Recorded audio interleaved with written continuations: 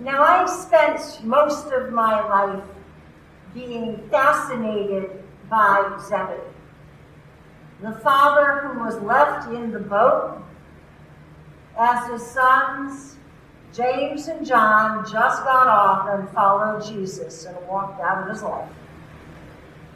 Now, I always wondered how Zebedee would feel.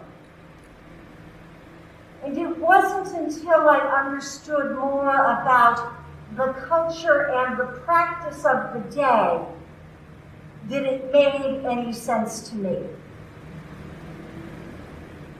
And I know we think we can look at Scripture as just these simple stories without fleshing them out.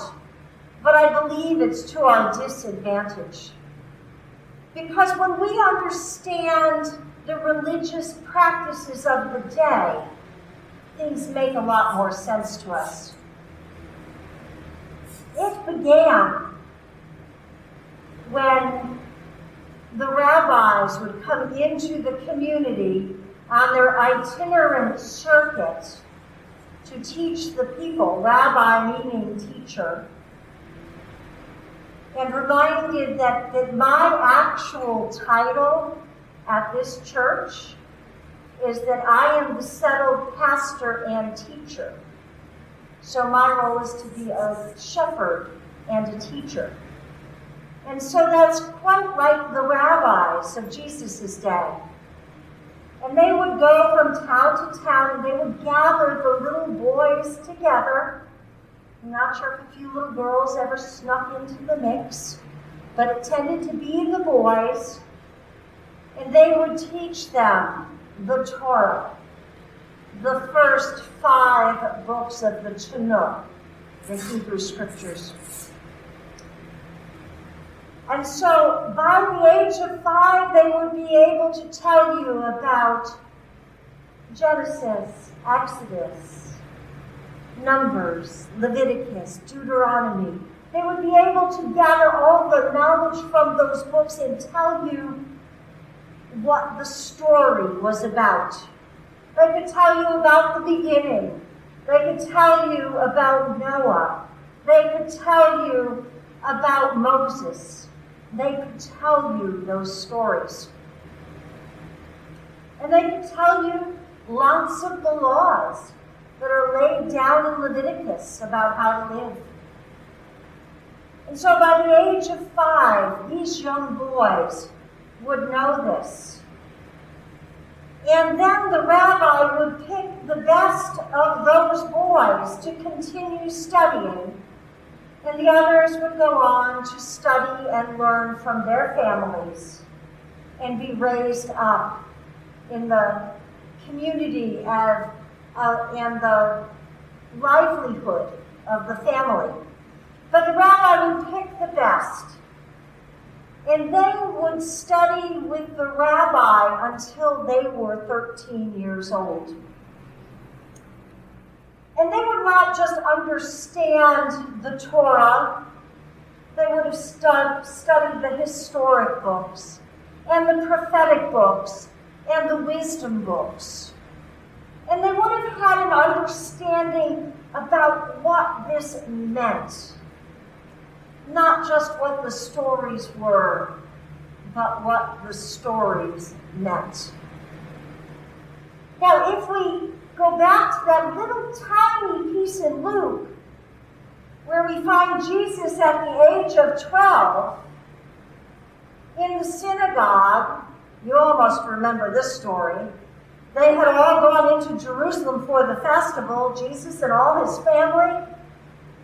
And there they are 3 days out of the city, and Mary's like, where's Jesus? And you know how it is with cousins, and nobody knows where Jesus is. So Joseph, Mary, they start looking, and they go back into the city.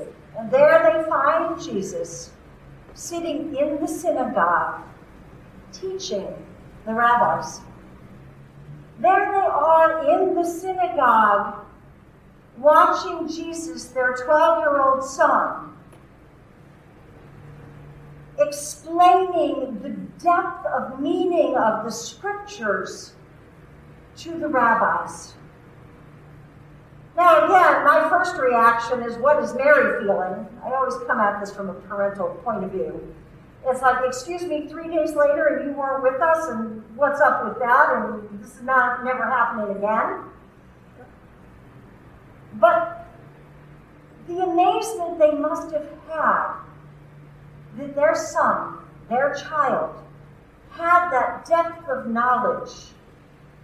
He was able to gather together the brightest people in all of their faith community and hold them captivated by the depth of their understanding. And so it was that young men learned to study and learned to understand Scripture. And at the age of 13, the rabbi would pick the best of the best. The best of the best to follow him. And to follow that rabbi. And the blessing that was said was, may you be covered by the dust of your rabbi. As you walked from town to town on this itinerant route to teach in this dusty land, as you were following and listening to your rabbi, and the dust was kicked up from the feet, and the blessing is, may you be covered by the dust of your rabbi. And so these young men, Andrew would just be called up out of the boat, and his brother Simon, later to be called Peter, would be called out of the boat and be told, come, follow me. Come, follow me, your rabbi, so that you might be covered by the dust of my feet. And then he says to James and John, as they're in the boat with their father Zebedee, he says, come, follow me. And Zebedee must have said, oh, thank the Lord, my sons are the best of the best. They just got accepted into Harvard. They are the best of the best. They just got accepted into MIT. Oh, they are the best of the best. Or maybe Yale or Princeton, but we're in Massachusetts, so we won't even go there. But the best of the best.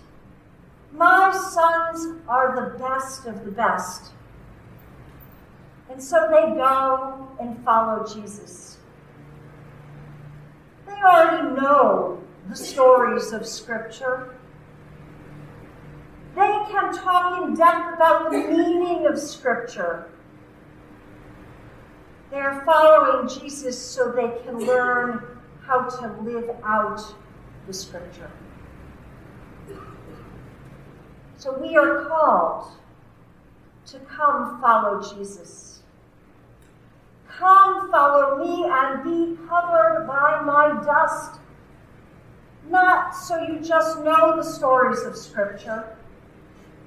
Not so that you can hold intellectual conversations about the meaning of Scripture, but so that you can live out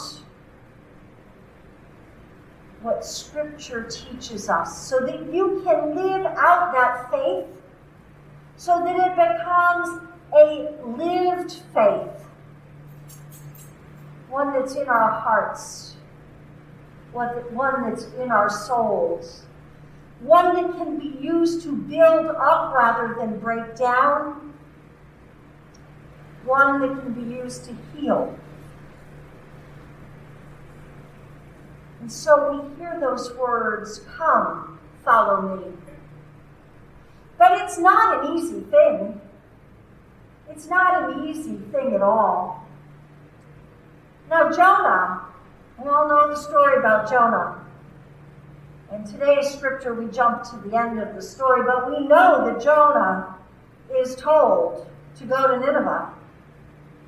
Go to Nineveh and tell the people to repent and turn back to God. And so, like any might-be prophet who knows what happens when people don't want to hear a prophetic word, he gets on a boat and goes in the opposite direction for about 1,000 miles. Didn't go so well for Jonah. He gets tossed off the boat, swallowed up by a giant fish, spit out on the shore. And finally, he decides he'll go to Nineveh. And so he goes to Nineveh, this great city, and he tells the people to repent and turn to God. And lo and behold, they actually listen to him. 40 days more, and Nineveh shall be no more, he tells them. And they get down on their knees and they cover themselves with sackcloth and ashes. And they repent and turn to God. So Jonah finds that if he actually practices this faith that he has, not just hears it and understands it, but actually practices this faith, that somehow it changes a community, it changes a great city, it changes a culture, it changes a civilization. And so we are called to find a way to follow and live out the faith. It's hard to believe. It's hard to believe that God is actually speaking to us. You know, it's so easy for folks, we talk about it all the time, people can look at me like, well, you're a minister, so it's you. No, it's not me. It's us. We are called to follow. We all hear those words, come, follow me. John and I are quite fond of animated movies and cartoons. And one of my favorite is the first Kung Fu Panda movie. I don't know, how many people have seen Kung Fu Panda? Okay. Okay, so, all right, so I'll fill it in a little. But anyway, there's this great big panda. And he is raised by a duck. His father is a duck. So he's an adopted son. And his father, King, is a duck. And his father makes noodles and sells them. And his life is noodles. And that's what he does. So his entire life is about noodles, and he's teaching his son to make noodles and to sell noodles. And it's all about the noodles. And then all of a sudden, this big, giant, clumsy panda is called up to be the warrior king. And, you know, King is like, yeah, no, where are you going? What are you doing? No, come back here. We make noodles. Life is about noodles. It is the essence of life, these noodles. And his son goes off to become the warrior king. That's got to be a little bit how we feel when we hear we're being called up to something that seems impossible. You know, it's much easier if we just stay here and make the noodles. Do as we were taught to do, make the noodles. Figure out what that secret ingredient is, instead of being called up to be the warrior king. And that warrior king was the king that was going to be put in place to keep the peace.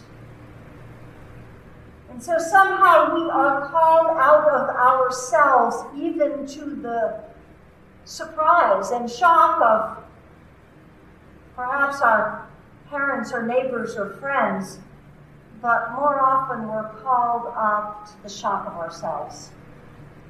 That somehow we think we're not worthy. Somehow we think that we are not worthy to untie the straps of each other's sandals.